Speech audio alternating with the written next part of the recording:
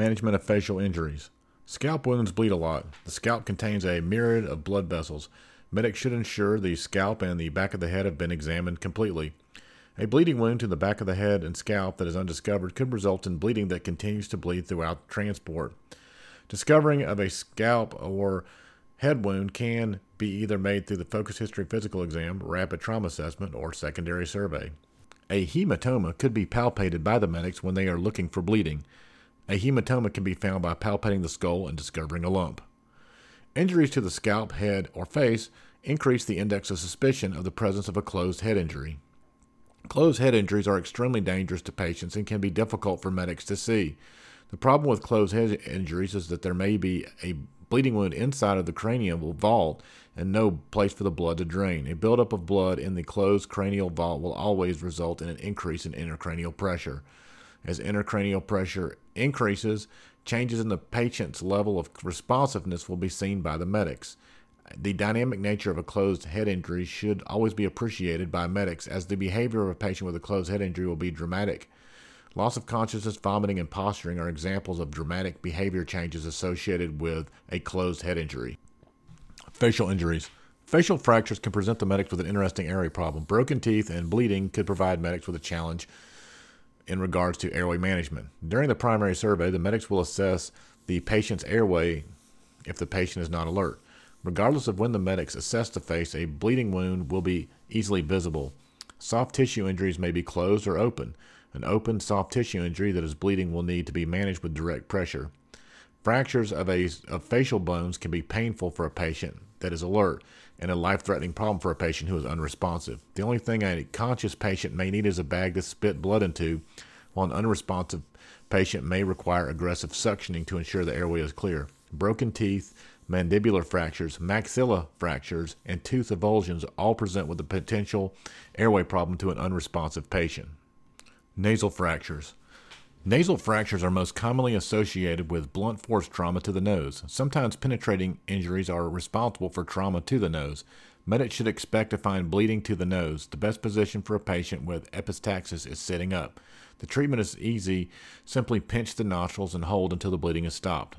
Treating a broken nose that is bleeding is significantly more difficult on a patient who has been immobilized and has to lay flat.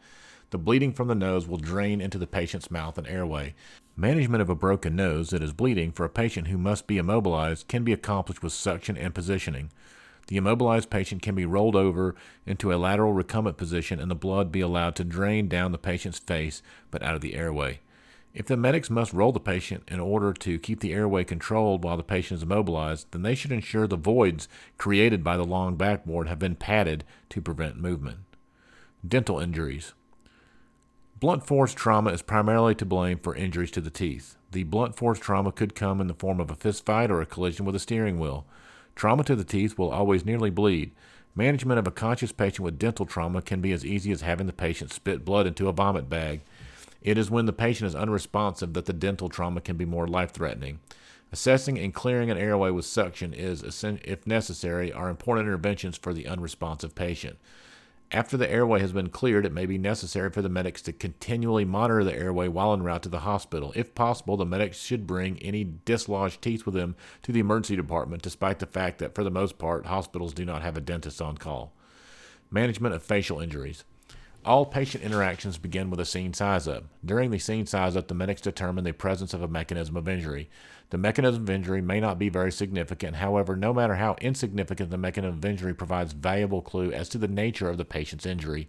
Once the medics arrive at the patient's side, the observations they make will be guided by the primary survey. It is during the primary survey that the presence of a head, neck, face, or neck injury will become apparent. Bleeding injuries to the head or neck or face are apparent during the primary survey. A bleeding injury to the face in an unconscious patient could become an airway threat. Unconscious patients with bleeding wounds to the face or neck require immediate intervention during the primary survey. Ventilation and oxygenation are guided by observations made during the primary survey. The primary concern during the management of facial and eye injuries is the maintenance of a patent airway. Nasopharyngeal airways are contraindicated in the presence of a facial injury. Facial injuries may require frequent suctioning. The medics should bring broken teeth to the hospital with a patient. Foreign bodies or chemicals in the eyes can be treated with copious amounts of water. Nosebleeds can be controlled by pinching the nostrils. An injury to the head, neck, or face could result in altered mental status. The medic should assume the injuries found to the head and neck are associated with the observation of altered level of consciousness. Further evaluation, either during a focused history and physical exam or during a rapid trauma assessment, will be required for a patient who is not alert.